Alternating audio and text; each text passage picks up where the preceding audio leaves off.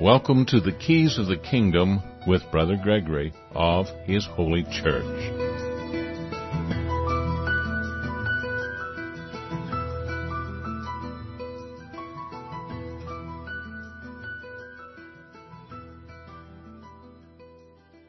Well, welcome to Keys of the Kingdom. I'm Brother Gregory, and we're going to talk again about the Kingdom of God. And we're going to talk a little bit about the news first, but we're going to get into this idea of trolling. It's a new phenomena. It's an old word. A troll was something that lived underneath a bridge or something that wreaked havoc with passerbys and seemed to be kind of an ogre in personality, usually a giant, but sometimes a small creature that was very clever and mischievous. But we have a new thing today called internet trolls.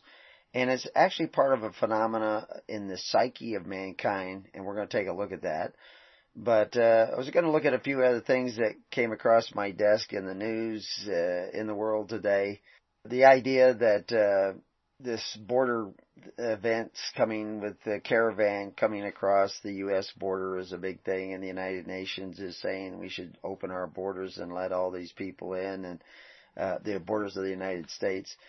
The Pope is even saying that we should, take down our wall and let all the people in. Of course, now he's got a 40-foot wall around the Vatican.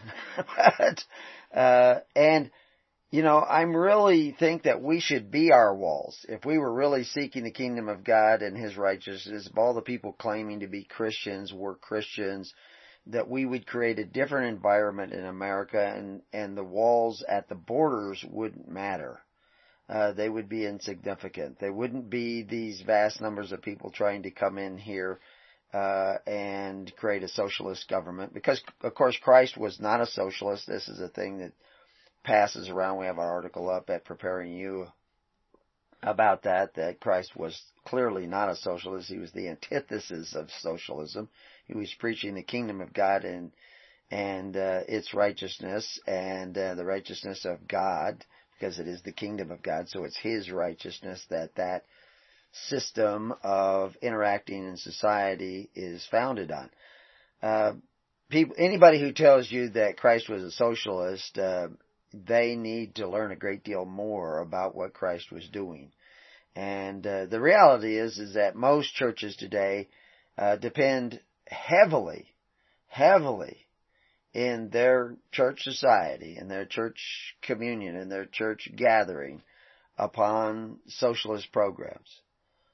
Most of the welfare that is practiced in modern churches in the top industrial nations of the world, from Australia to Europe to the United States, Canada, now China, Soviet Union, all these nations are heavily dependent upon what can only be classified as socialist programs to take care of the needy of their society.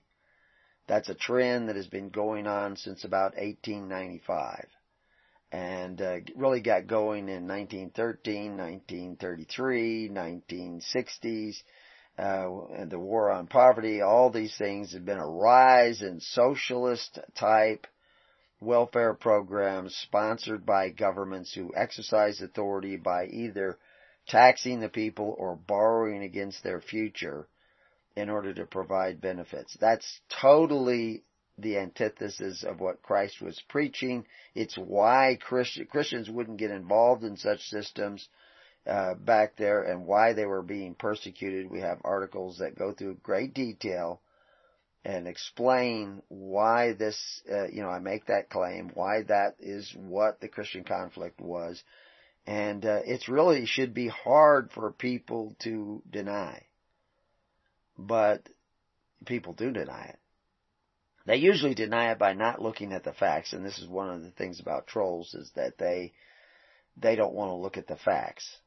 And there is a increase in the world today, especially in the United States, over what it used to be. I can only speak about the United States from personal experience, but I've been here for well over a half a century.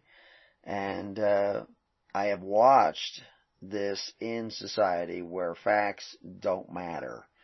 And common example, or just a recent example that we see with the Border Patrol used tear gas to break up crowds that were tearing down barricades, hurling large rocks at, and there's videos of this. I mean, it's very clear that they were hurling large rocks. They had already charged past the border security on the Mexican side, and were literally physically tearing apart the border walls of the United States. And they were hurling rocks at the men who were hired to guard those borders. Now, there's gates you can go to, and you can apply for asylum, you can apply for admission in the country, you can do this from your home country. I've read letters this week of people from Honduras that say that it's a rough country in some ways, but it's really no different than most of the South American countries. There's a lot of people that are making livings and good livings in the country. There's a lot of poverty, but poverty is on the decrease in almost every country of the world if we would stop bombing them. Not just us, but the Soviet Union, anybody who wants to bomb Saudi Arabia, who is bombing Yemen and wreaking all kinds of havoc down there. At the core of a lot of this havoc is this battle between systems of government. All of those systems are leading you away from the kingdom of God. And that's one of the beauties of the kingdom of God is no matter what system you live in, you can start seeking the kingdom of God and His righteousness. And so, when people, take this one picture that went viral of a lady seemingly pulling her little children away from a tear gas bomb, that is down in a ditch way away from the wall. Somebody evidently probably tossed it there. There would have been no value of the patrol guards shooting that way down there away from the wall. It's not going to disperse any crowd. There are people closer to the wall that are completely unaffected by it. Somebody probably picked up that canister and threw it way out there in the open. That is the most likely scenario. That is common sense should just tell you that. And that woman wasn't really any threat. You could see the tear gas going the other direction than she was. And later on, she went back and retrieved that tear gas because she's seen holding it up in interviews that she went and got the tear gas canister. So she wasn't in any real threat. Nobody shot it at her or women and children. And it isn't any different than what they've been doing for a dozen years because it was all done under other administrations and nobody was outraged. The people who are in this caravan are being played by big money who's financed $1 million caravan to bring thousands of people to the border. There are other caravans. They're starting to bring thousands more to the border. And all those people in those caravans are being played by people with a political agenda. And all the people who are seeing these pictures are being played by an irresponsible media and by people with a political agenda. And if you want to keep doing that, it's going to distract you from seeking the kingdom of God and His righteousness, which is what trolls do. And we're going to look at the spirit of trolls and why they do it. Just minutes before the program came on, I heard an interesting statistic, like 420,000 people in California were called to jury duty, this last year and used, a reference that they could not do jury duty because they were not U.S. citizens, but they were on the voters registration in California. And of course there are people who think that's really good, that, 1 month or year, or they've spent millions of dollars on an investigation worried about Russian influence in U.S. elections. And now they are claiming they want foreigners from other countries in the country illegally to be able to vote in the elections. And evidently at least 420,000 people, just from what they got from the jury duty, which is not it's just a sampling of the people in California. So they were probably dealing with millions of people in California are now voting and are not even legal citizens, or at least not even citizens of the United States. Some of them might be legally in the country. But now you can see why certain constituencies are wanting to get more and more people, especially from South America, into this country. And why South America? Well, you can, I've heard interviews from people from Guatemala and Brazil, explaining, intelligent people, educated people saying that everybody, almost everybody, they're just beginning to start to get a slight hint of people, but almost everybody is a socialist to one degree or another. There's extreme socialists over here on this side that are communists, and then there's less extreme communist socialists over here on the other opposing party. Some of these countries have dozens and dozens of parties, which just splits the votes of the people and allows people, parties that are not representing the majority to get into power. And so that's why two-party systems would be better, but actually what is best is not seeking the democracy at all. Democracy for a century in this country or more, actually for more than a century, was considered a bad form of government. Even at the beginning of the last century, in the U.S. Army Field Manual, it said democracy was a bad form of government. That it was 51% of, it didn't say this and that. It went on and explained in greater details. We have copies of it on our article on democracy at Preparing You and at hisholychurch.org. But democracy was considered bad. This is just history that you should know. These are facts. Democracy was called a bad form of government by the U.S. government in 1927 in the Army Field Manual. But by 1954, democracy was now in the same or similar to the replacement manual, saying that democracy was good and it's what we were fighting for. So somebody's changing the way we think. Those are just facts. You can go look that up.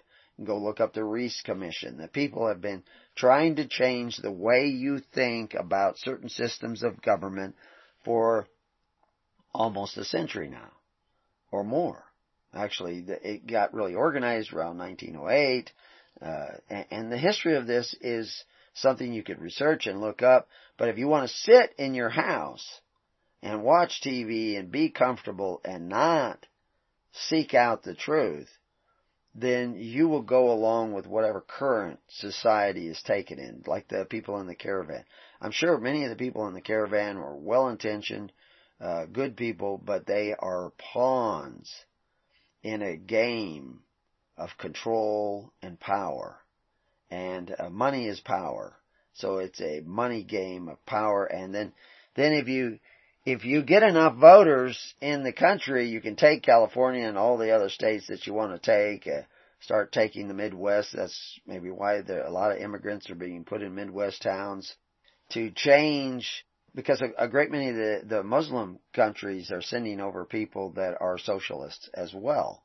And so you get, you're seeing the voter dynamics in the democracy of the United States, which was originally a republic, but has really become a democracy. We can go and unpack all that and show you the history of that, and we do on the website with many other podcasts. I would recommend that everybody, if you listen to podcasts, start going back and looking at our old Keys of the Kingdom podcasts and sign up so that you can see the new one, hear the new ones, and sign up for the network so that you can get quick, immediate information, and so that you can do things. One of the things that crossed my desk, and yesterday I spent quite a bit of time accumulating food to be sent down to, we have at least 15 families in the county. Well, actually, I'm not sure. It might be 20 families. I've still got people looking into that because they came in a number of different ways from the Paradise Fire. And so we're helping them. We're having people bring them food and help them find jobs. Some of them have already found jobs, fairly good jobs, paying jobs, found homes in our local county, and this is through our extended network. But that's really what the early church was all about, is to creating a viable network, which was really called by historians a viable republic in the heart of the Roman Empire, that took care of not only the social welfare in the local congregations, which were more like home churches. They weren't building cathedrals yet. They were almost all home churches. But they were networked together in these tens, hundreds, and thousands, which we see Christ commanding people sit down in. And that network of tens, hundreds, and thousands was the way in which, the system in which Christians depended for their social welfare. And their faith emergency ministry auxiliary, which is just I guess it would be a kind of an anagram of FEMA for the church, is where all these congregations networked together were able to provide aid and comfort to people where either the daily ministration was being neglected or there were dearths in the land. We see all that taking place in the original Acts of the Apostles. And they were able to move these funds and supplies around because they had this network in place, which was in accordance with the commands of Christ to His disciples. Before there would be a daily ministration or distribution of food, they would sit down so that you know where the food was going to go to, make sure that what food was available was evenly distributed, rightly divide the bread from house to house. This is what seeking the kingdom of God is all about. But people don't want to look at that. They don't want to see that. They don't want to understand that. But it changes the whole dynamic of your existence, your society, your culture, everything, if you're actually really Christians. Christian being someone who follows Christ, does what Christ said to do, is looking at Christ as the King, and then but Christ is gone. How can He rule over us? Well, He said He would send this thing called the Holy Spirit, which would be our comforter. Well, unfortunately, people don't go to church to receive the Holy Spirit. They go to church to receive comfort. And many churches provide that comfort through sermons, through music, through emotional experiences that are mistaken for the Holy Spirit. And some of them get rather bizarre. I mean, if you go to Holy Rollers, people, supposedly speaking in tongues and everything. Well, that's all very interesting, and you can tell me that that's the Holy Spirit. But how do I know that's the Holy Spirit? Well, James told you judge them by their works. What are they actually doing? How is their Christian society, their Christian community actually functioning? Well, the way it's functioning is that most of the needy of their society is taken care of by men who exercise authority one over the other. In other words, most of the needy of their society, most of the needs of their society, the welfare needs of their society, is taken care of by men who exercise authority one over the other. Men who call themselves benefactors, offer benefits to the people, but they only can offer benefits to the people that they have either taken away from your neighbor or they have borrowed against the future of your children. That's how they take care, in most churches, that's how they take care of most of the people that meet in their church. How many people in your church are on welfare? How many people in your church are receiving Social Security? How many people in your church are sending their kids to free education, which is not free, it's paid for by taking from your neighbor, taxing your neighbor? All these things are being provided by men who exercise authority one over the other. How did they get that authority? Well, the people gave them that authority. And there is one party that is adamantly for getting more of that authority, and the people giving more and more authority to government to take away from your neighbor, to provide you with benefits and security and all these other things. And there is another party out there that is not so anxious to expand that, but they are also not anxious to give up that power that they have already given government to provide them with free education, take care of my parents with Social Security, take care of me if I, if something happens, I get sick and I have to go on, benefits from the government to take care of me. But what church is actually sitting down and saying, no, we have to learn how to take care of one another. And one of the ways to do that is that we organize ourselves in small groups. The Greek word we see in the text is symposium or symposium, and that means and it's translated companies, but that's usually 10 people.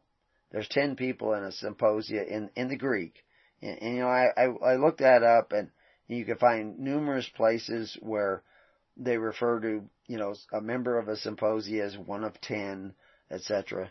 And that's just the way the Greeks use the term.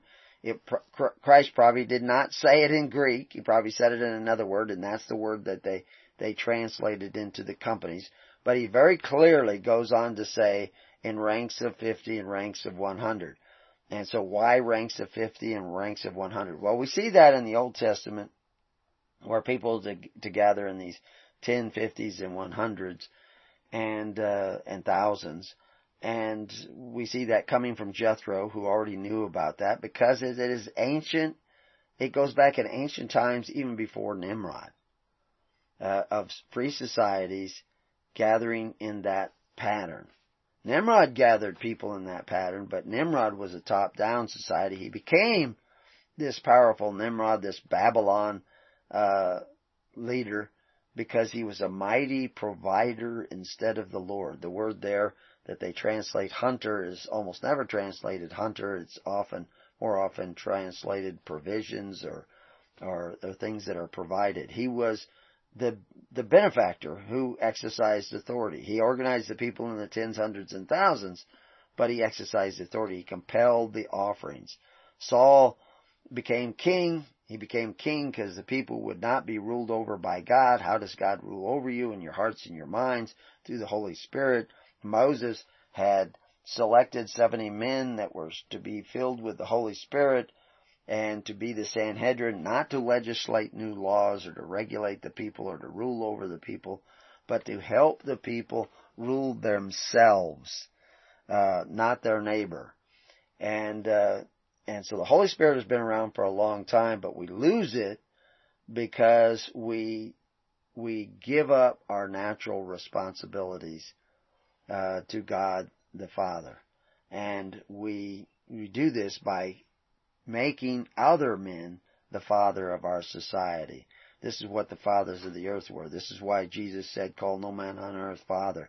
And yet people debate that, and trolls will argue that. And we'll talk more about exactly how that works in to you personally seeking the kingdom of God and His righteousness. When we come back, we're going to take a little break here, but when we come back to Keys of the Kingdom. So welcome back. So I watched and actually asked a few questions on a private group on Facebook in order to take a look at what I knew was going to be a huge trolling response.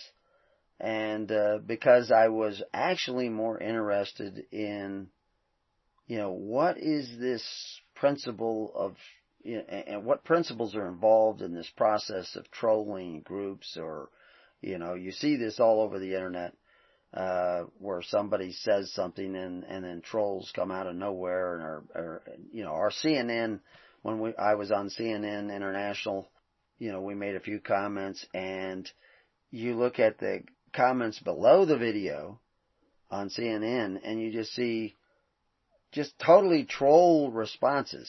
No, these are usually, people are quick to come back with that because they actually don't look into what is actually being said. They are triggered by phrases or statements, and they also feel attacked.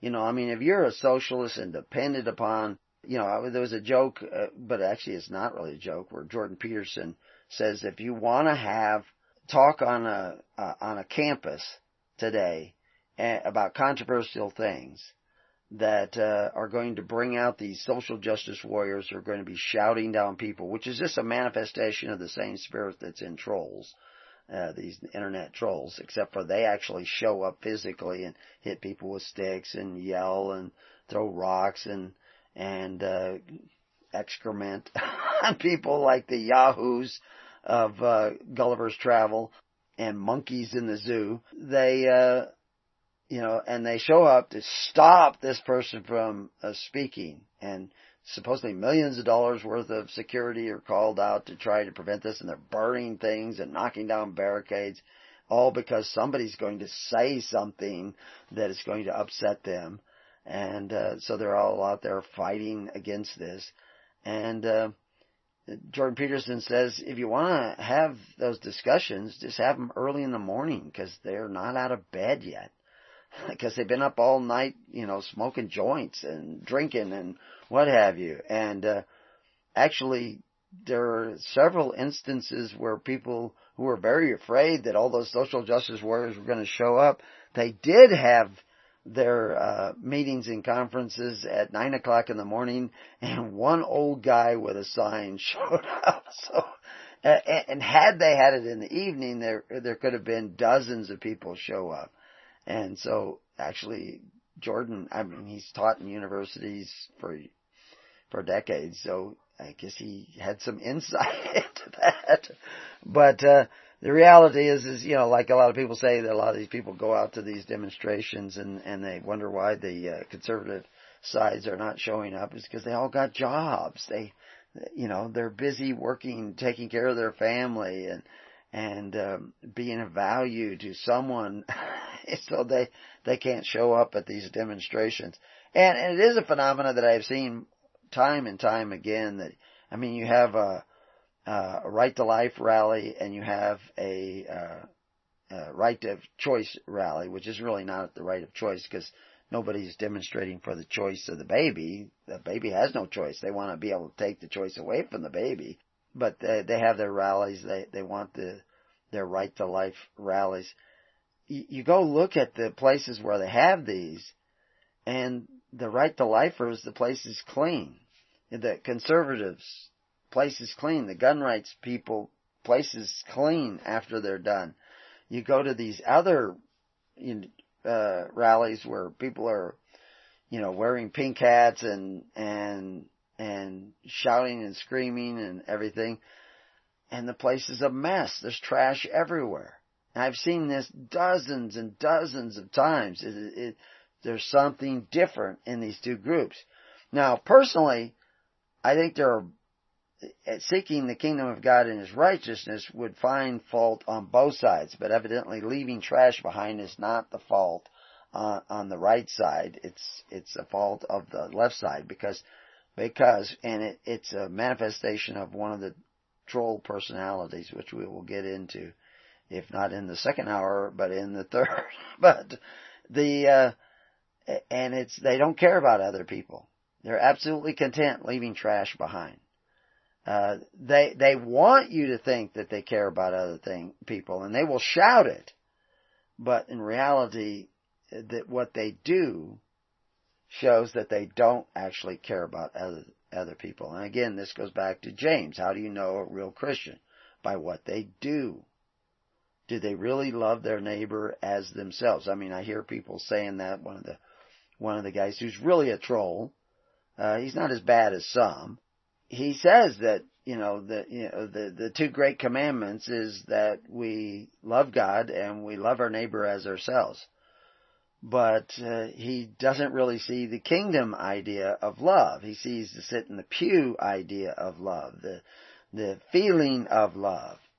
But real love, the word love is also translated, every time Paul says it almost, the same word we see translated love when Christ says it, when Paul says it, is translated charity. That if you really love your neighbor, you have to be there for your neighbor in a charitable way. When he has a real need, like in Paradise where all the houses are burned down, you have to be there for him.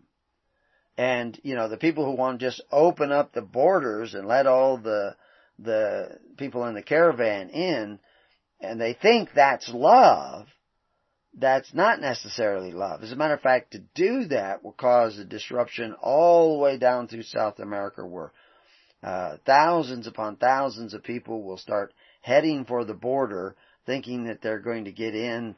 80% of the women who try this, crossing are raped, including young girls. Dozens of, actually quite a few, dozens at one time of children have been smuggled across. If you say, like the thing about ripping children from their arms, every woman, every family, husband or wife that has children who is arrested for any kind of a crime that requires incarceration, their children are taken away from them. Which is another reason why you should be sitting down in the tens, hundreds, and thousands, because you can take custody of the children for your neighbor so that doesn't end up in the hands of the state. And see, the way you should be coming into this country under the present conditions, because people don't want to actually seek the kingdom, they're seeking democracy or socialism or some other system that degrades mankind. And I'm going to show you links on the article that I'm writing on trolling that will show you that that's actually what degrades society. Is democracy degrades society. When I researched the history of democracy and the term in the United States, almost nobody was for democracy for the first 100 years or more. The first quotes you start seeing of people being for democracy were from like Karl Marx, who said democracy was good because it leads to socialism, and socialism leads to communism. The mention of democracy was often mentioned that it was not a good thing. The 51% of the people taking away the rights of the other 49 was not a good thing. But that's what you have today. But it's because you've already engaged in a lot of other not so good things. And one of the strong delusions is that you're actually practicing Christianity. You're actually following Christ because you see something great in Christ. You want to believe in Christ. He may have actually some of the aspects of the gospel have changed your life and improved your life. And that's great. And brought you closer to the Holy Spirit. And then you try to reproduce that feeling of the Holy Spirit by going to church and then playing certain music that will trigger you emotionally, or saying certain prayers that trigger you emotionally, or taking on a certain tone of voice that will trigger you emotionally, or waving your hands, which will trigger you emotionally. And I can't tell what's going on really in your heart, but I know that the Holy Spirit is not an emotional experience. So if what you're experiencing is all tied up in emotion, then it's probably not the Holy Spirit. Or it is something that it can get into you and influence you that is not really the Holy Spirit. See, I'm not in your prayer closet. I don't really know what's going on in your prayer closet between you and God, but I can tell by what you do when you come out of the closet as to whether you are actually communing with God. If you're thinking that it's okay to covet your neighbor's goods through the agency of government, you're not listening to the Holy Spirit, because the Holy Spirit would not tell you that that's okay. The Holy Spirit would say it's okay to love your neighbor as yourself in charitable ways, so that nobody in your church has to go to men who exercise authority one over the other in order to receive benefits. Because Christ forbid that. It is not to be that way with you. What part of not be that way with you do you not understand? Well, so anyway, back to this trolling experiment that I did. Somebody on the internet who's been around for a long time in the network was suggesting that when Jesus said, "Call no man on earth Father," and you find in the Greek text the word pater, which is a Latin word, it is also a Greek word. It is also a Sanskrit word. It is also an English word. The word Father you see F at the beginning instead of P at the beginning, and you say, well, that's different. It's not the same word. I can show you dozens of English words that come from words that began with P, but now in English they now begin with F. I can show you dozens of words that used to just have the letter T, which we would call Tav in the Hebrew, but has the letter T that has been replaced in English by the TH, which is another way to say T. I mean, you can say T or Th. And it's just a different way of pronouncing the same letter. So to us, now we see the word Father starting with an F instead of a P and having a TH in the middle instead of a T. But originally it was Pater. And through changes in pronunciation in different parts of the world, and along comes, people like Samuel Johnson, and he's creating a dictionary to create a uniform way of spelling, and he writes F-A-T-H-E-R instead of P-A-T-E-R. It's the same word. Words don't usually have birth dates. They evolve over time, over thousands of years. But that word Pater, Father, they're all the same word. But what the point of my original article was, who is Jesus talking about when he says, call no man on earth Father? He has already condemned the Pharisees for their Corban, which causes you to do no more ought for your father. So he's not talking about your father, your natural father. He's not saying don't call you. I've actually seen ministers arguing that we should not call our natural father, Father, because Jesus said we're not to do that. He's actually dividing the family. When we grow up, we should not be looking to our fathers for guidance anymore. We should be looking to the church. That's what he was saying. It's absolutely crazy, ridiculous, and absurd. That's not at all what Jesus was saying when he says, call no man on earth Father. He wasn't talking about Catholic priests because they didn't exist yet. So who was called Father at that time? And this is the point of the article. And how were they called Father? And why were they called Father? And the guy who referred to the article as a crackpot article hadn't even read it yet. But he had decided it was a crackpot article. And I've seen this, where people, they don't want to deal with the issue. Were the senators of Rome at that time called Father? Pater. Yes. Was the emperor of Rome called Father? Why were you calling senators Father? Father Cicero, Father Seneca. Why would you be doing that? Because there's huge Roman literature that the power of the government is based on the power of the natural father. Because originally, Rome, when it was a republic, was gathered in the tens, hundreds, and thousands that Christ commanded that his disciples make the people sit down in that pattern, because they were going to be taking back their responsibilities in a system that operated by charity. Rome at that time had given up their responsibilities of operating in a free system, operating on charity, and they'd given up the power to the conscripti patri, the conscripted fathers, the Senate, and the emperor, the Patronus, our father who art in Rome, had given them the power to take away from their neighbor and from foreign countries and from people that they would subject to tribute in order to provide free bread, free cheese, free wine, free money. Almost every election, people would get these big handouts of free money coming down from the emperor and his treasury. Where was his treasury? Where did he get the money? From the temples. The temple of Moneta was minting coins for the emperor. All these things we call temples. I mean, you look at these huge list of temples in Rome, and some of them were temple that kept records. Your birth certificates in Rome were registered at the temple of Saturn. Other records, tax records and etc.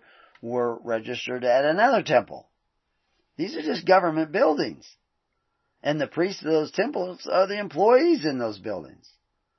But Christ was teaching you how to build a temple not made with hands, that did not have a central treasury, did not force the offerings of the people,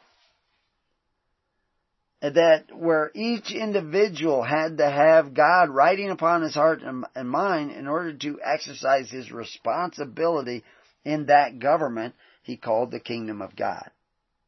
In order to help you take care of one another, he told you to sit down in the tens, hundreds, and thousands. And to call no man on earth Father, to pray to no other Father but your Father in heaven, for your benefits. Don't covet. Keep the commandments. If you love me, keep the commandments. What's one of the commandments? Thou shalt not covet thy neighbor's goods, even through the agency of government. This is really simple to see and understand. But most trolls don't want to see this because they're not dealing with facts. There are many different categories of trolls, and maybe we'll get into that. But the same spirit is in all these trolls. But why? What is driving them? Why that same spirit? We talk about physical DNA and we talk about spiritual DNA. The DNA is a pattern. You have the double helix pattern, but you also have epigenetics in every cell that can turn on different parts of that pattern of your physical DNA. Well, your spiritual DNA is a pattern too. You want the spiritual DNA of Christ, which comes to you through the Holy Spirit. And if the Holy Spirit comes to you and dwells in you, we're going to see certain actions. You're going to appear to be somebody who cares about others as much as you care about yourself. You might go into your prayer closet, but you're also going to sit down with others. And so I see the home church movement. We've talked about that recently, and I'll be talking about it more. And the home church movement says, no, we shouldn't be in these big, huge 1,000 people, 2,000 people, or even 500 people sitting there listening to somebody up there telling us what to think and what to believe and what to do. I agree. You're giving him too much power. The power and he's giving you too much comfort, which is why you give him so much power. That's why people give power to doctors. That's why they give power to lawyers. That's why they give power to politicians. Is because they're lazy. Sometimes they do it because they want somebody to blame when things go wrong. But sloth is a big problem. The slothful shall be under tribute. God wants you paying your tribute to Him. And the way you pay, God doesn't need your money, so the reason you pay your tribute to Him is to take care of the needy of society and pure religion, which is unspotted by the world. What's the world? Constitutional order or system of government. That's the way the word is defined in almost every Christian concordance.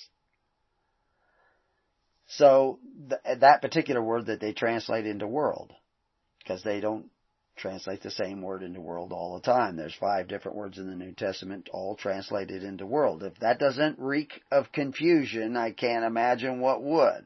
Because you think they're saying the same word because you're seeing the same word every time they translate these 5 different, not every time, but almost every time they translate these 5 different words.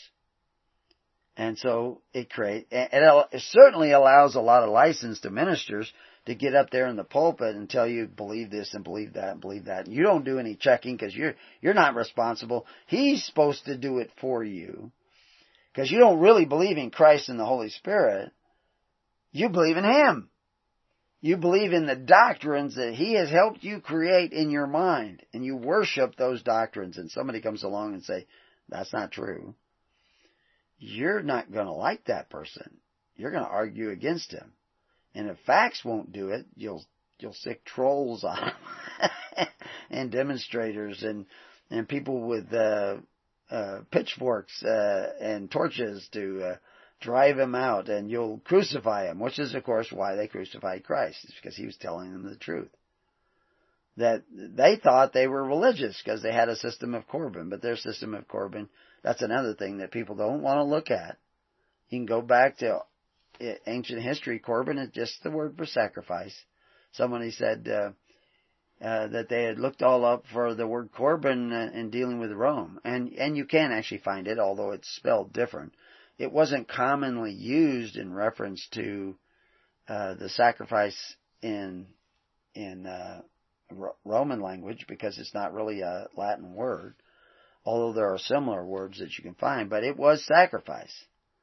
And you had in the Latin you had korbanos, and in Aramaic you have korban, and it's just simply the word for sacrifice. And when you pay your taxes, that's your sacrifice. And it goes to your temples, which you call government buildings. Just like in Rome, all those fathers of the Senate had government buildings where they put the money they collected in taxes and tribute. And they redistributed the bread from house to house according to a system of socialism, a socialistic type system, where everybody had to pay in and everybody could receive, and it got out of hand where half the people in Rome were on the government dole. And it wasn't that way all over the empire, but these free benefits given by Augustus were historians clearly show how they were given in Judea to citizens of Judea. And if the free bread giveaways fell on a Jewish holiday, Augustus Caesar had a proclamation that they could come on another day to get the free bread of Rome. So they were sucking down that free bread of Rome. But Christ comes along and says, no, we're not going to do it that way. We're going to do it another way. We're going to do it through charity. That's all John the Baptist was saying. He was talking about make straight the way of the Lord. Well, how do you do that? Well, about the only thing that he suggested to do is to start taking care of one another through charity. If your neighbor doesn't have a coat and you have two, share. That's why people from Paradise are now living in Lake County, is because some people had extra homes and they opened them up to the people from Paradise and allowed them to come into the homes. We don't have a lot of rentals and extra houses up here. And they helped them find jobs right away. This is what Christians were doing. So those people, some of the people that were doing this are not a part of our network. They're a part of some of them are a part of our growing extended network. But I see in those people, and I have people out looking today to find those people who are doing those kinds of things, because that tells me that in their prayer closet, they're receiving the Holy Spirit, because I can tell by what they're doing. Not what they're saying, but what they're doing. So what are you guys doing after you come out of church? Are you doing what Christ said, or are you doing what Karl Marx said and other such socialists?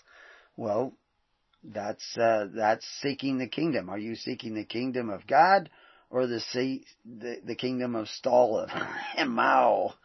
Anyway, we'll be right back. Stay tuned.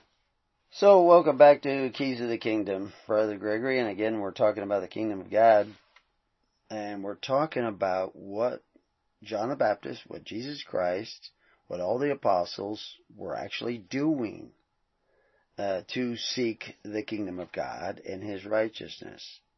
I saw somebody talking about the kingdom of heaven, and that we should be seeking that so that we can go to His everlasting glory in heaven. But the kingdom of heaven and the kingdom of God are the same kingdom. They're not different kingdoms. Only Matthew we see the phrase kingdom of heaven, and it's a quirk of translation, because Matthew was writing to Jews, so probably writing in Hebrew or Aramaic. And so when we get a Greek copy, we see kingdom of heaven, and we explain all why that is so. But the reality is the kingdom of God is at hand. The kingdom of heaven is here. It's for the living. Every time you see it mentioned, they're not talking about where you go when you die. We're talking about what you do with the life that God has given you. And in the life that God has given you, don't worry about tomorrow when you go to die. Worry about today, because what you do today will determine what takes place tomorrow. The kingdom of heaven is a present time reality. You're either seeking it in present time or you're not. If you're not seeking it in present time, then you're not doing what Christ was talking about. So all Christians should be eating of the table of the Lord, not the table of men who call themselves benefactors but exercise authority, the governments of the Gentiles, the princes of the Gentiles. Christ said this in the Gospels over and over again. You don't hear it from those guys up in the pulpit because they are doing something different. They may have a lot of the good qualities of Christ. What is the definition of the lie? Of a lie? A really good lie has lots of truth in it. It just doesn't have all the truth. There's something missing that is part of the truth that you've taken out, removed, covered up, don't want to look at. So yeah, there's lots of truth in almost every church. Because they can't sell it without putting some truth in it. You know, you gotta make it smell good. You gotta make it taste good. And that's why they're trying to get more and more people into church. But the church was not just a place where you went and patted each other on the back. Yeah, it wasn't just a place where you go and have this feeling of camaraderie and love for one another. If you only love those who love you, what do you got? You haven't got the church yet. Now Christ is explicit about that. You have to love those that you may not even know. And again, that word love is also translated charity. You have to be casting your bread upon the water so that other people may rightly divide the bread from house to house. And we see the early church doing this, and there's a dearth in other places, a difficulty, a depression, some sort of economic, maybe wars or whatever. We just had an earthquake in Alaska, 7 point something. And last I heard there wasn't really a death toll, but there was a lot of damage because Alaska has those kind of earthquakes. It has more earthquakes than probably all the other states combined. It has a huge number of, at least big earthquakes. But a lot of them take place where there isn't anybody, so nobody gets scared but mooses. But in this case, it was in a more populated area, and it disrupted roads and everything, and they're busy fixing that. Well, as a geomorphologist, studied in school geomorphology, it's very clear to me that the earth goes through very traumatic periods of earthquakes, which will happen again someday. We have droughts. We have, this is another thing where people don't like to look at the facts. They all, climate deniers, global warming. Yes, there's global warming. There's global cooling. I mean, headlines in the 70s was that we were headed for an ice age because there was a huge global cooling that was taking place. But now if you look at the data, that cooling seems to have disappeared. Somebody's been gerrymandering the data so that it looks like there's been a steady rise in temperature. And you can see that. You can go find the old charts, and it shows a dip in cooling in the 70s. All that's disappeared. It doesn't exist anymore. They're doing something different. I've watched them do this in other areas, and I haven't seen it firsthand because I haven't been watching weather for the last 60 years, but I have been watching other data that's coming out of NASA, and I've seen them changing. I've seen them erasing data in real time. I actually saw the articles filled with data from what have now become top secret projects disappearing off of line. First in the NASA online databases, and then in the ESA online databases, which used to be a mirror of the NASA basis. In real time, God led me because of contacts with other people, so I could actually see the links to this data disappearing. So they're changing the way in which you view science even, not just history. And there's an agenda there. And you can call it a conspiracy, but it's a conspiracy of the soul. It's a conspiracy of the heart. It's a conspiracy of the mind that you have to fear. Because they're dragging your mind and your heart over into this other realm. You need to have God writing upon your heart and your mind. And that's going to take a certain amount of humility. You're going to have to be willing to see what you thought was true is not so true anymore. And so, I was seeing, pointing out, what this whole pater thing, this appearance of a word that means father. I mean, Jesus is talking to people in a nation that is occupied by Romans who speak Latin. And, these people have been taking benefits from the patronus of Rome, sent to them by the senators, the paters of Rome. And he's saying, call no man on earth pater. They knew exactly what he was talking about. Your modern Christian doesn't. And when you point this out, people want to argue that, Homer used the word pater. Well, like I say, they used it in Sanskrit, was even before that, and then they even argue that. Well, some people think that Sanskrit did not predate Greek. Well, you're back there a long ways if you're going to be talking about that. The common consensus is that it did. And the point is, nobody's saying father, pater, patir, the Phoenician, patir, and patiri are all the same word. The point is, the fathers of the earth are the men who take on the role of the natural father, take that power. Even the word emperor comes from a power that was originally invested in every man and now is invested in the emperor.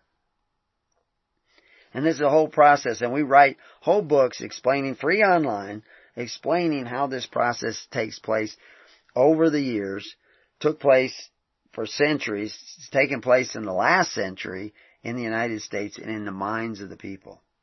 So anyway, I put a question to them, and this was a Christian anarchist group, and because Christ was an anarchist, he wasn't for chaos. When I say Christ was an anarchist, people probably go ballistic and get triggered. Christ said, you are not to be like the rulers of the Gentiles who exercise authority one over the other.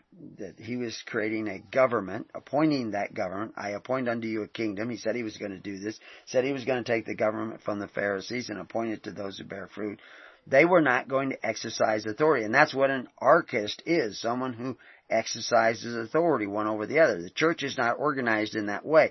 So if you see any churches organized where the people are exercising authority over the congregation, over other ministers, one over the other, that's not what Christ started.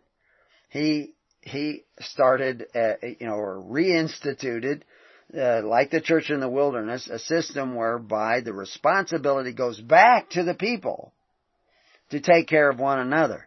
But they need some sort of system to do this on a broad national basis. Home churches can certainly take care of one another in the home church, but if they're not doing this on a national and international basis, they're not doing what Christ said. And I see this in home churches. They all like one another, they'll help one another out, but they are not that network of tens, hundreds, and thousands that Christ commanded His disciples organize the people in.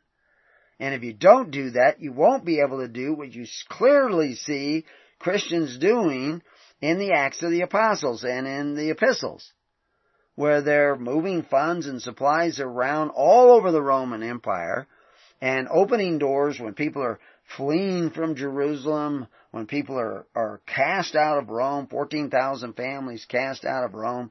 They had this network to absorb those families so that they prospered under the decline and fall of the Roman Empire. And they prospered when, how many Christians, I don't know, I haven't found any evidence of this, fled Pompeii before the eruption of Pompeii. It is clear that some people were leaving Pompeii because the mountain was, spewing smoke and ash and all this stuff.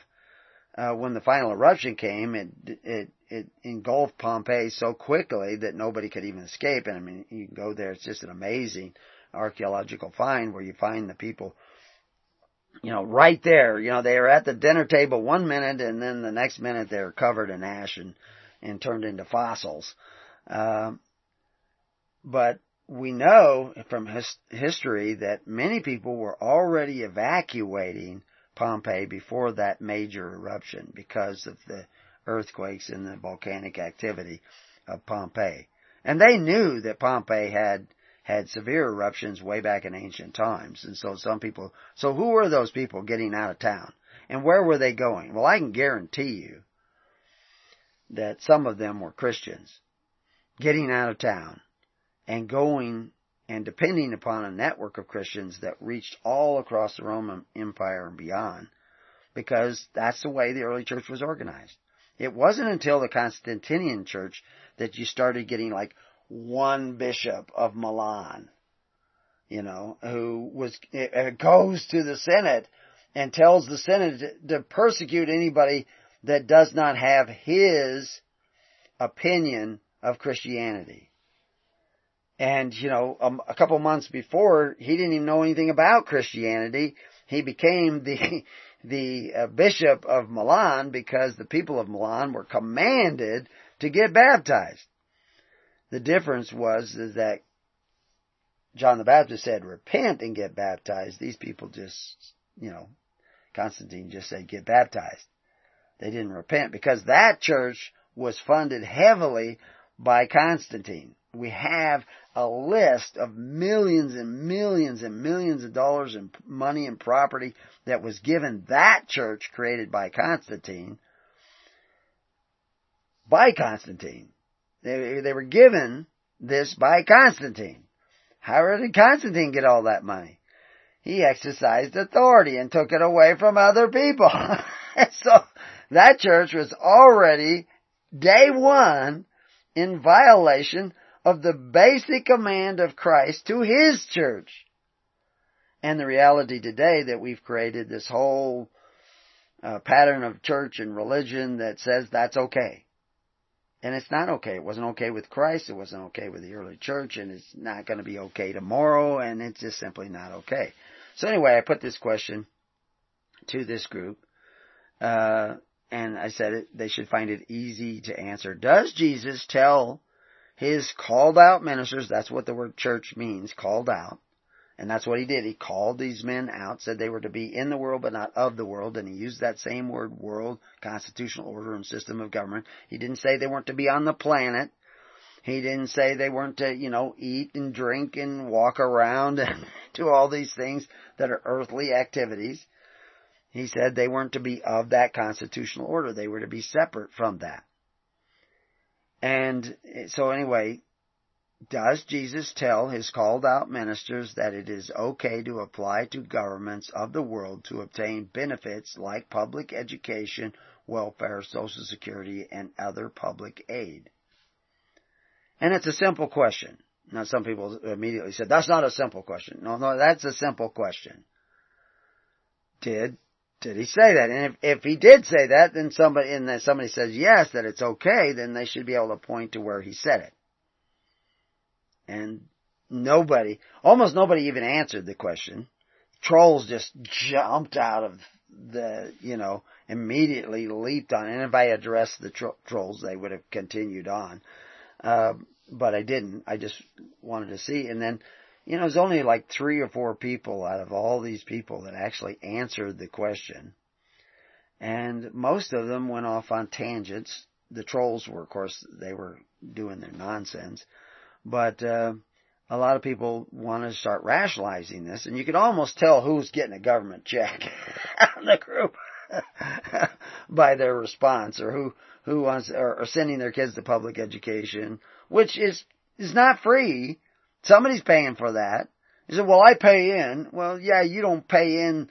If you have 4 or 5 kids, you're not paying in $6,000, $7,000, $10,000, $20,000 per kid, which is what it costs in many public schools. You're not doing that.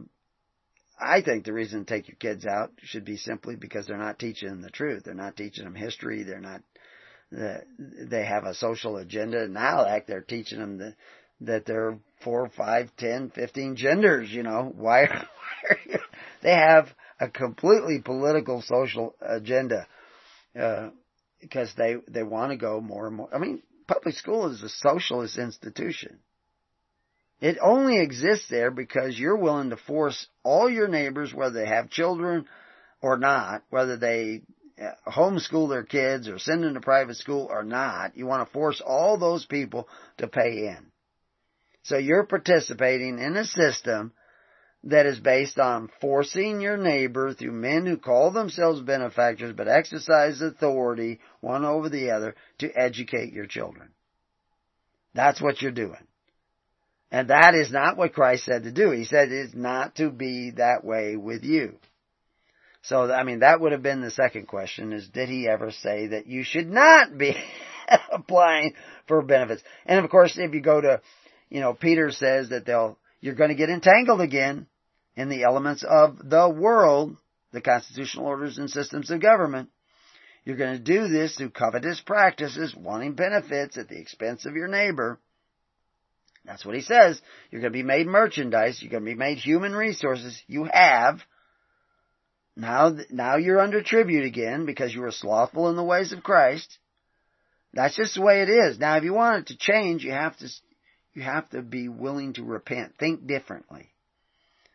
And you have to be willing to sit down in the tens, hundreds, and thousands. Now, if you sit down in the tens, hundreds, and thousands, you're going to have to get good at forgiving. That's just the way it is. And you're going to also have to get very unselfish and good at giving. It's just, you're not going to be able to do it. And the more you seek to do that, the better off you are. Remember Corinthians 3:16 says, Know ye not that ye are the temple of God, and that the Spirit of God dwelleth in you? The kingdom of heaven is within your midst.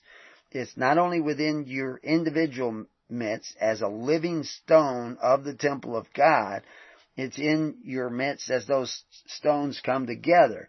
Now, how do those stones come together? Well, they depend upon a cornerstone. If you're a stonemason and you study building, you understand you get a cornerstone, and everything comes off that cornerstone. That is going to determine the position of everything else in the building. And because that cornerstone is that's where you measure off of. So everything has to be measured off of Christ if you're a church. Even if you're a home church. You have to measure everything off of Christ and what Christ was doing. And you should start looking like the first century church that not only took care of the needy, not just the emotional needs in your little home church, but the actual monetary needs, the food needs, the clothing needs, the housing needs of everybody in your home church. And everybody in every other home church that is seeking the kingdom of God and His righteousness. Because if you don't do that, if you don't network together the way Christ commanded that you network together, you're not going to be able to do what we see the first century church doing. So anyway, I put that to them and the trolls came out. So what is this troll thing? So I told you it might take 3 hours to get to this whole thing. But, like I said, trolls are originally this mythical cave-dwelling being depicted in folklore as either a giant or a dwarf, typically having a very ugly appearance. And they are usually guarding something, or at least they think they're guarding something. The thing they're guarding is no value to them, but then they'll be under bridges and all. They don't want you to cross their bridge. They don't want you to go past their cave and this area. And of course, sunlight. They don't like sunlight. They don't like light. And it's not, some people say you argue facts with them, but they're not really interested in facts. They're not really that bright. Although the dwarf ones are very clever in folklore, but they're intellectual giants, so to speak. But and this is so we get to the internet troll, and one of the definitions says that an internet troll is a person who sows discord by starting arguments, antagonizing, or ridiculing other people, or their ideas. And I say he because most trolls are male. Not that the same spirit can't occupy a female. It can, but it manifests itself in a different way. So anyway, we'll get to that later. But they are posting inflammatory, extraneous, often off-topic messages online, in an online community. This is usually done to promote an emotional response or to disrupt a normal, on-topic discussion.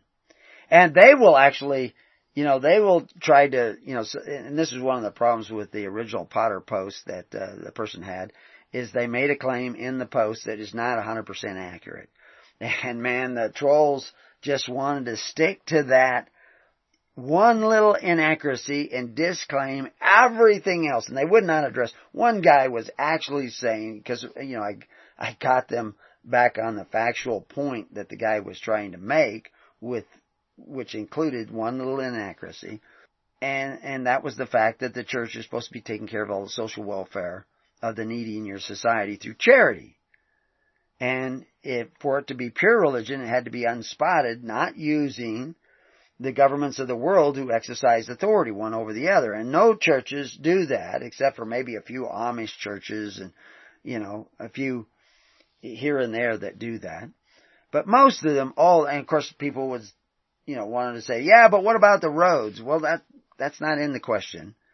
And I can address the roads, but I'm talking about applying for benefits, not driving down some right-of-way that somebody came along and put asphalt on. And it's taking you off topic. And why are they taking you off topic? Why are they going off in these other directions? Why are they clinging to one little inaccuracy and not wanting to look at anything else? Is because they don't really want to see the truth. They don't want the light that comes with seeing the truth. They don't want to look at their anything that might show them as inadequate or failing to do what Christ said to do. They don't want to look at that. And I can understand why they don't want to look at that, but that's bad for them. So trolling is a bad thing for your soul. It's not healthy. But anyway, this one guy was saying that his Anglican church did this. And, Anglican church, there's a lot of different groups of it, but the Anglican church is not organized in a truly gospel sort of way. And that's why, they just, not too long ago, they consecrated a lesbian bishop who's living with her female counterpart. And, it caused all kinds of disruption, but, they don't know what they're doing. They're just another one of these churches that are trying to make you feel good, and that feeling of feeling good is because they are absolutely advocates of the fact. I've seen, ministers of churches like the Anglican Church and Methodist Church have a list of government agencies you can call if you actually need help. If you actually need somebody to give you a coat and bread, they'll have little clothes drives and they'll hand out a little bit of food here and there and, to the poor. But, all their ministers are on Social Security when they retire.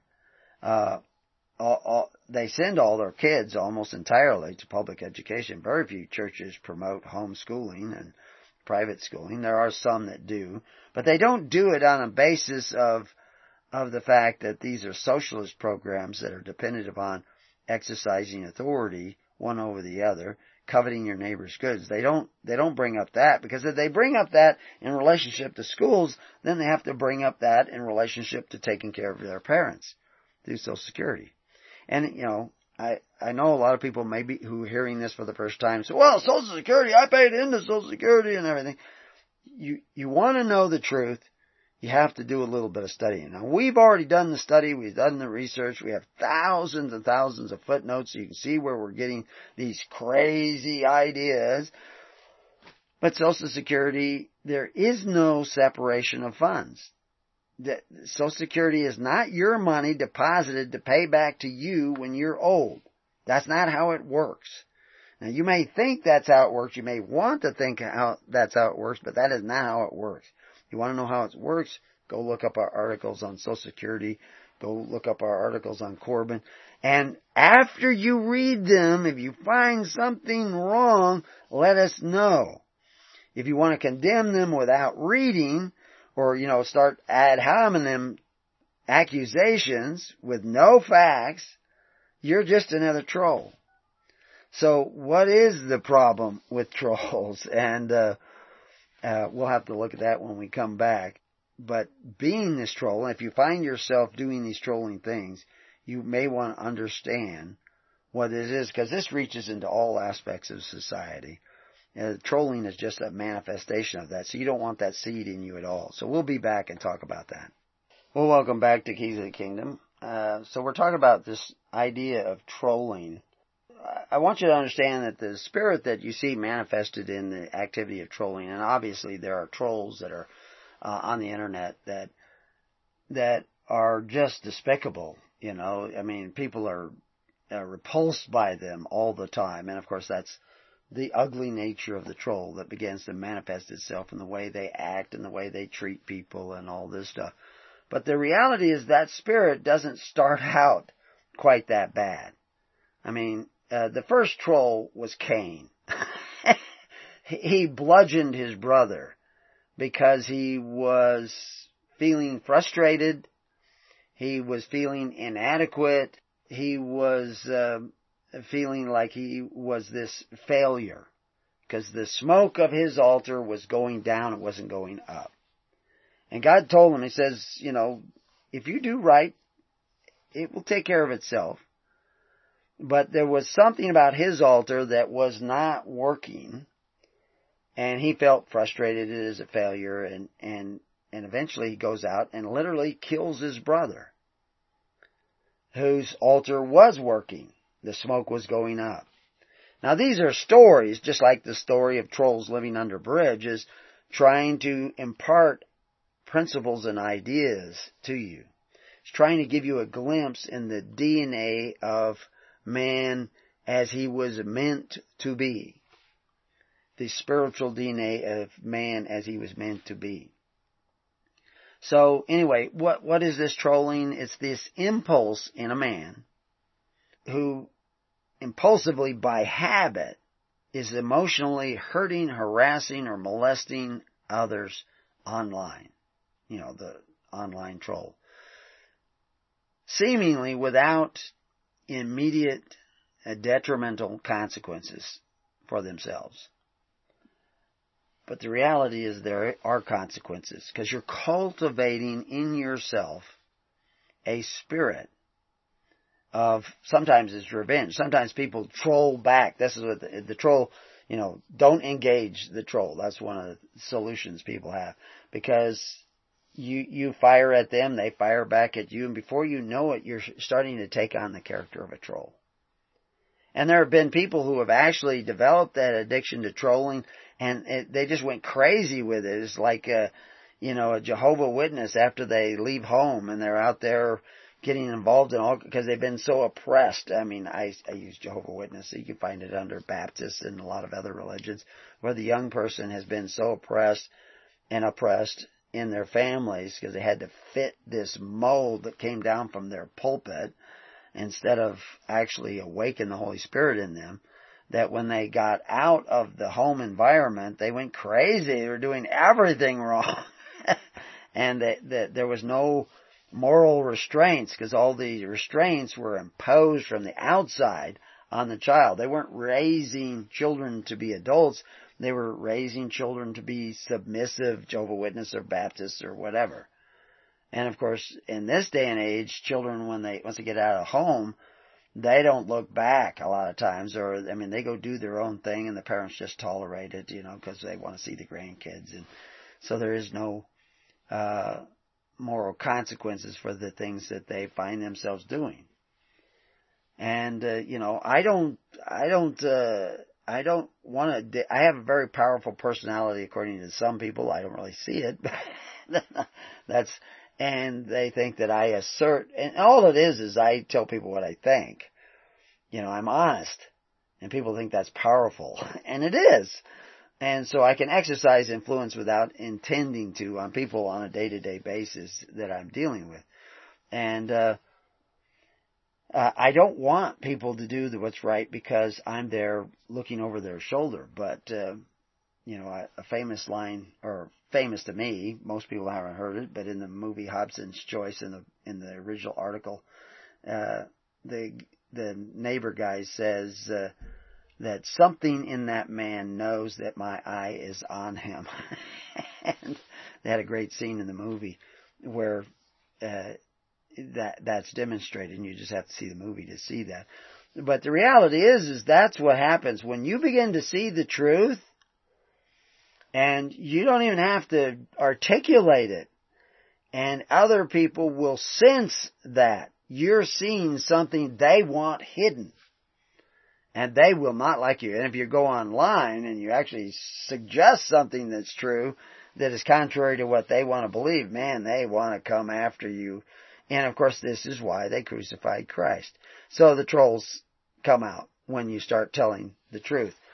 But psychologists have done a lot of studying of this troll phenomenon because it's really kind of it's an old spirit, but because of the technology where you can sit behind a keyboard in somewhere where nobody even knows where you're at, they don't even know who you really are, you've created a whole persona online, and it's better than you really are online, and you can sit there and troll. I mean, that was the influence we talked in the first part of the show about Russian involvement in our elections. Well, nobody's suggesting that they were actually gerrymandering votes or tampering with voting machines, which we see evidence of all over the country, or had 420,000 or 500,000 or 1 million illegals in the country or foreigners in the country voting.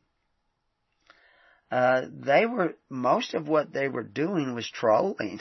And they actually trolled both the Democratic Party and the Republican Party.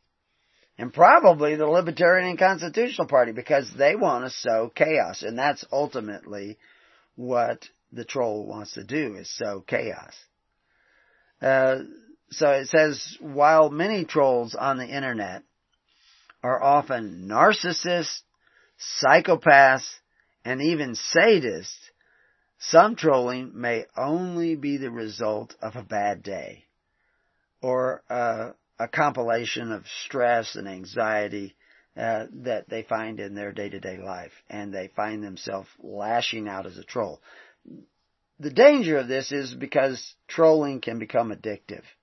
If that does give you a release, you will come back and do it again.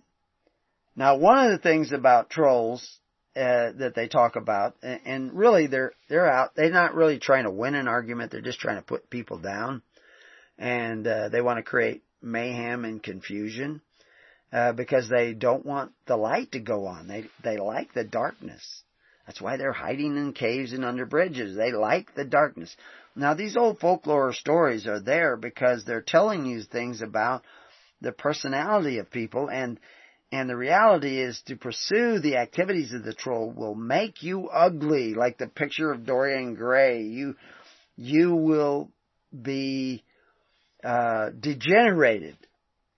Like in The Hobbit, you have Gollum, who degenerates till you can't even realize that he was originally from the Shire. He becomes this other creature because he lives for a long time, and normally you just die. That decrepit creature that you become before. But Gollum kept living, and so he kept evolving or devolving into this horrible creature. Well, all the orcs and goblins and the different characters in the story of The Hobbit, etc., were once good-looking guys, but they degenerated into these other creatures. And so he's creating a folklore story.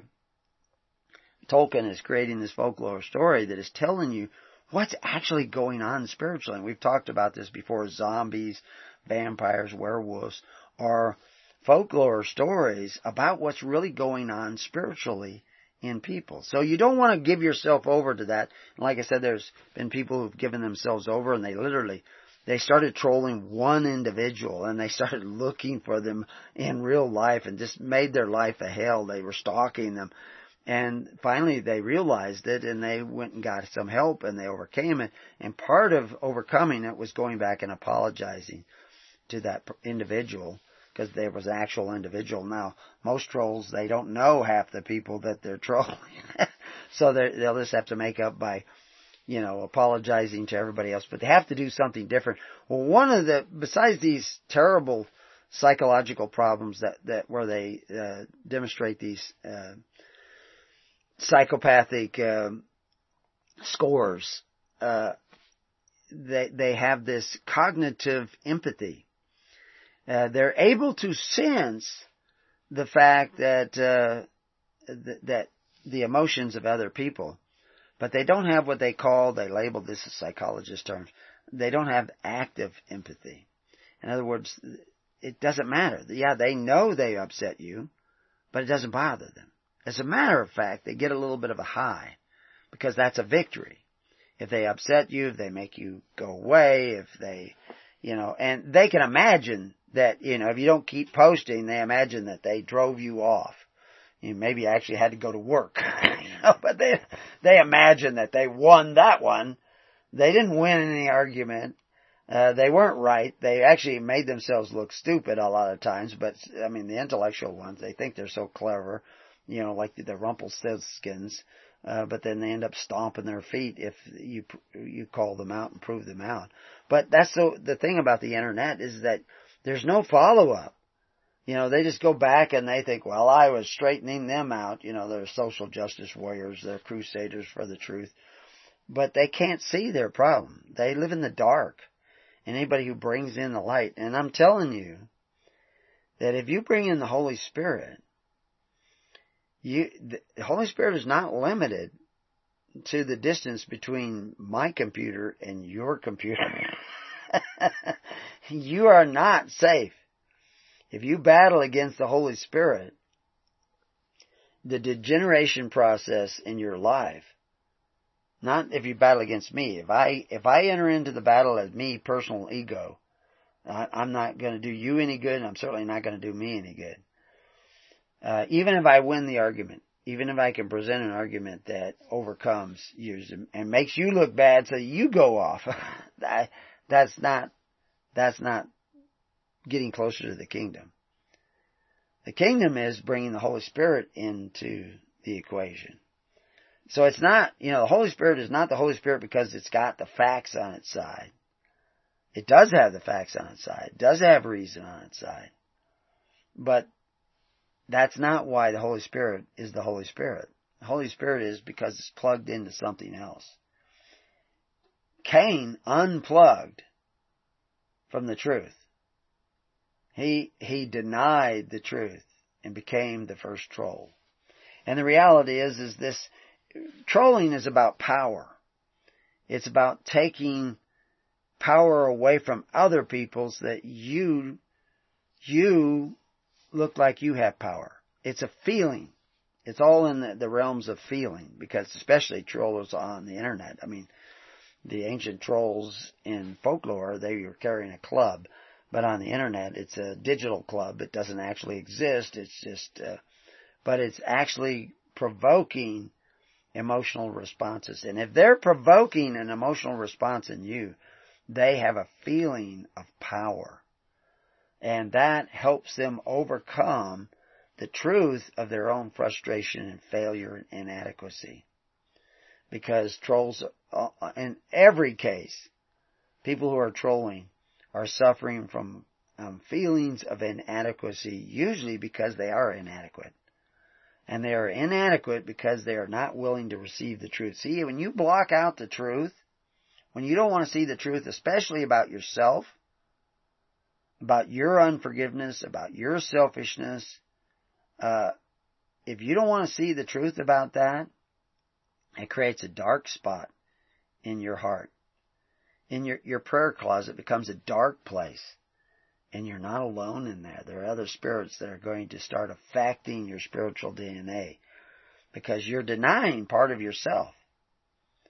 And so that's what's so important about confession, is confessing about yourself, not confessing to some priest, some father somewhere, but confessing the truth about yourself.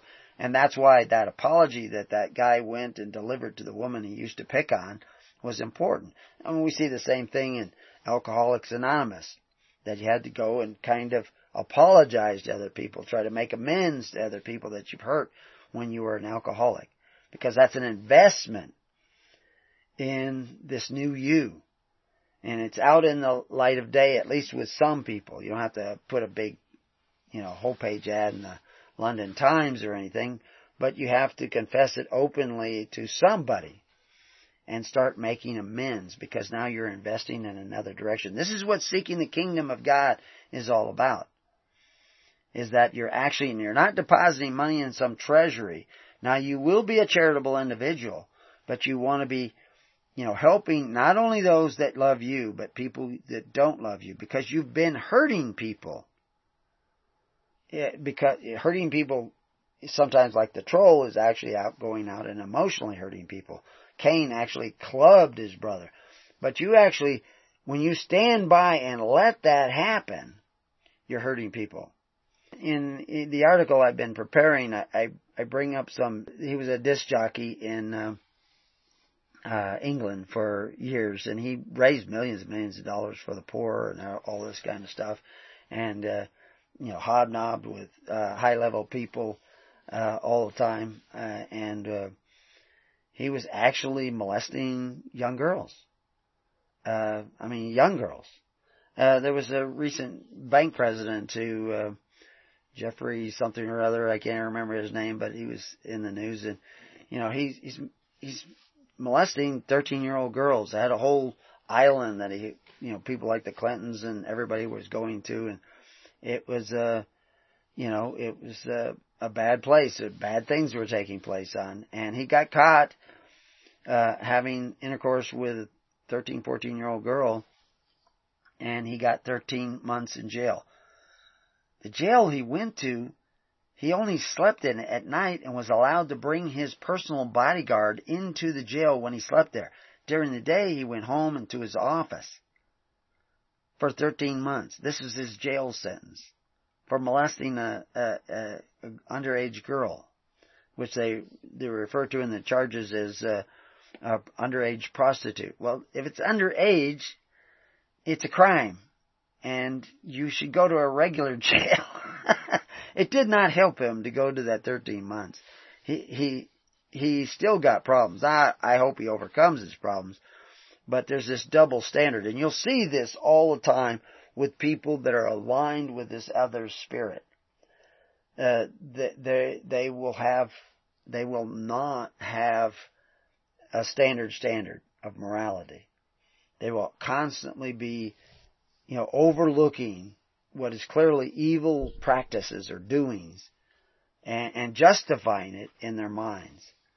And my point of bringing up this disc jockey is that he was given license and power by the people who held him up in this high esteem because he gave these millions of dollars. We do the same thing with priests who end up molesting children. Not all priests, but the ones that do get away with it because of the fact that we put these people up on pedestals.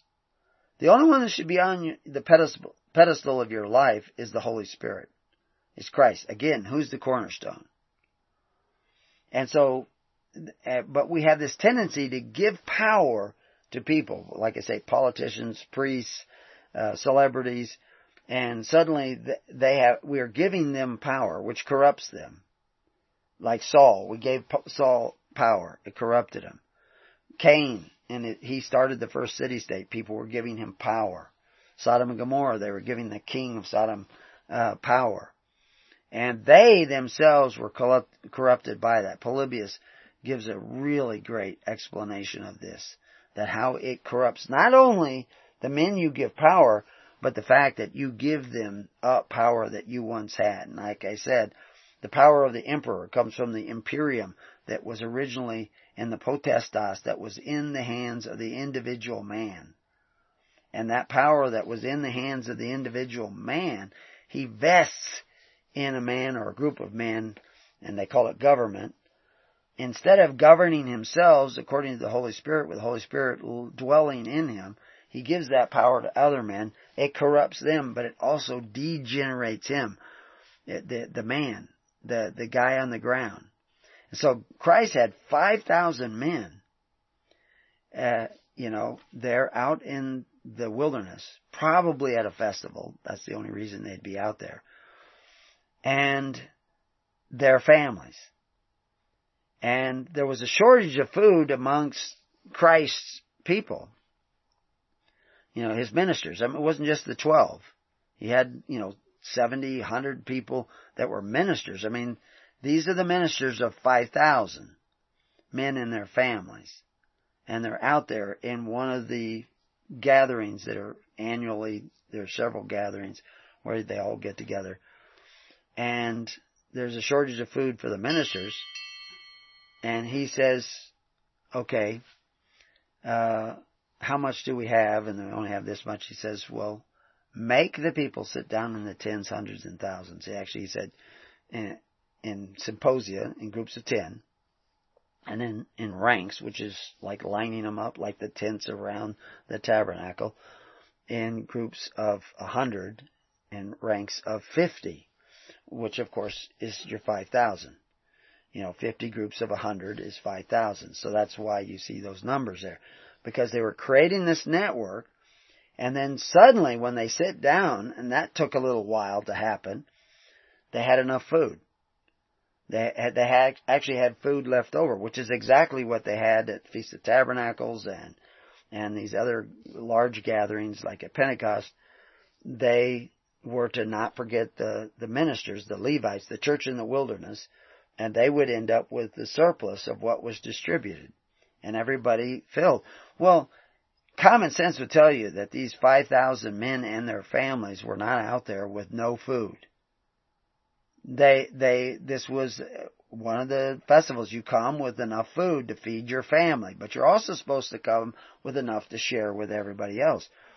But they were just sharing with the people that they knew. Now Christ was making them sit down in a network where the sharing can go, well, there's not quite enough in this group, but we have some extra and we'll give you extra, and they're sharing. So you have,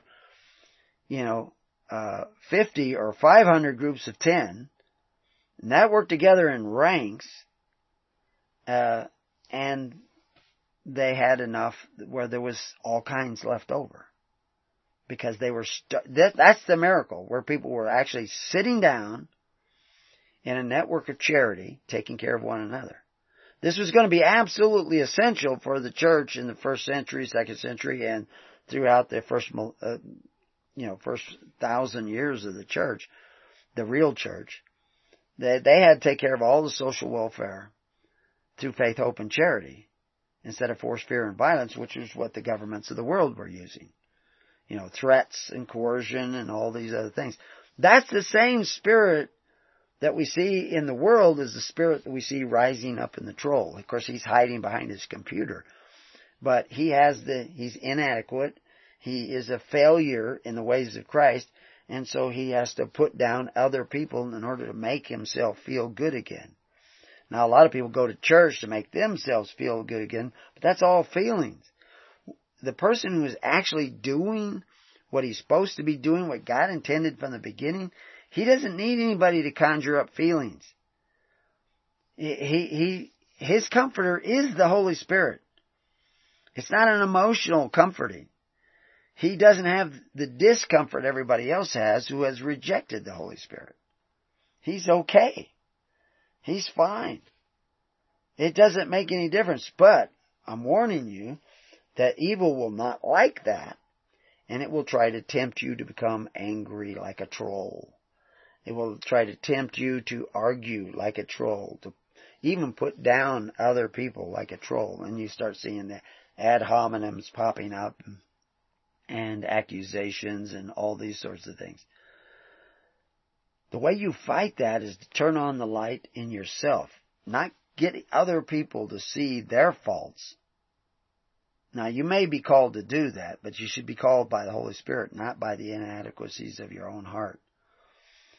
You need to be awakening and seeing your own faults in your own heart. And sitting down in the tens, hundreds, and thousands helps you do that. Because especially when you're doing it with real people. That's very important. And I'll probably go into this in some of the psychology of this and how it extends to all the other networks of the world in the next show. But until then, I'm just going to have to say peace on your house, and may God be with you.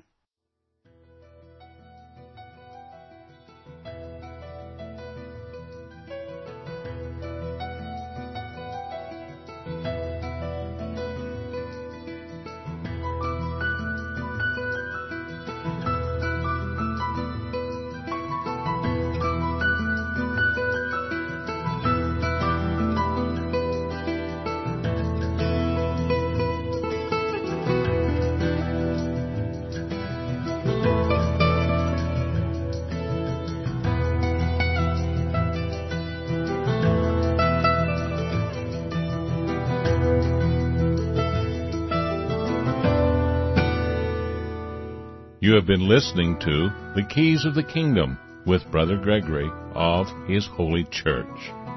For more information on the educational ministry provided by His Holy Church and Brother Gregory, including services, counseling, lectures, books, and other audio materials, please write to His Church at Summer Lake, Box 10, Summer Lake, Oregon, 97640. You can also find us on the web at www.hisholychurch.net.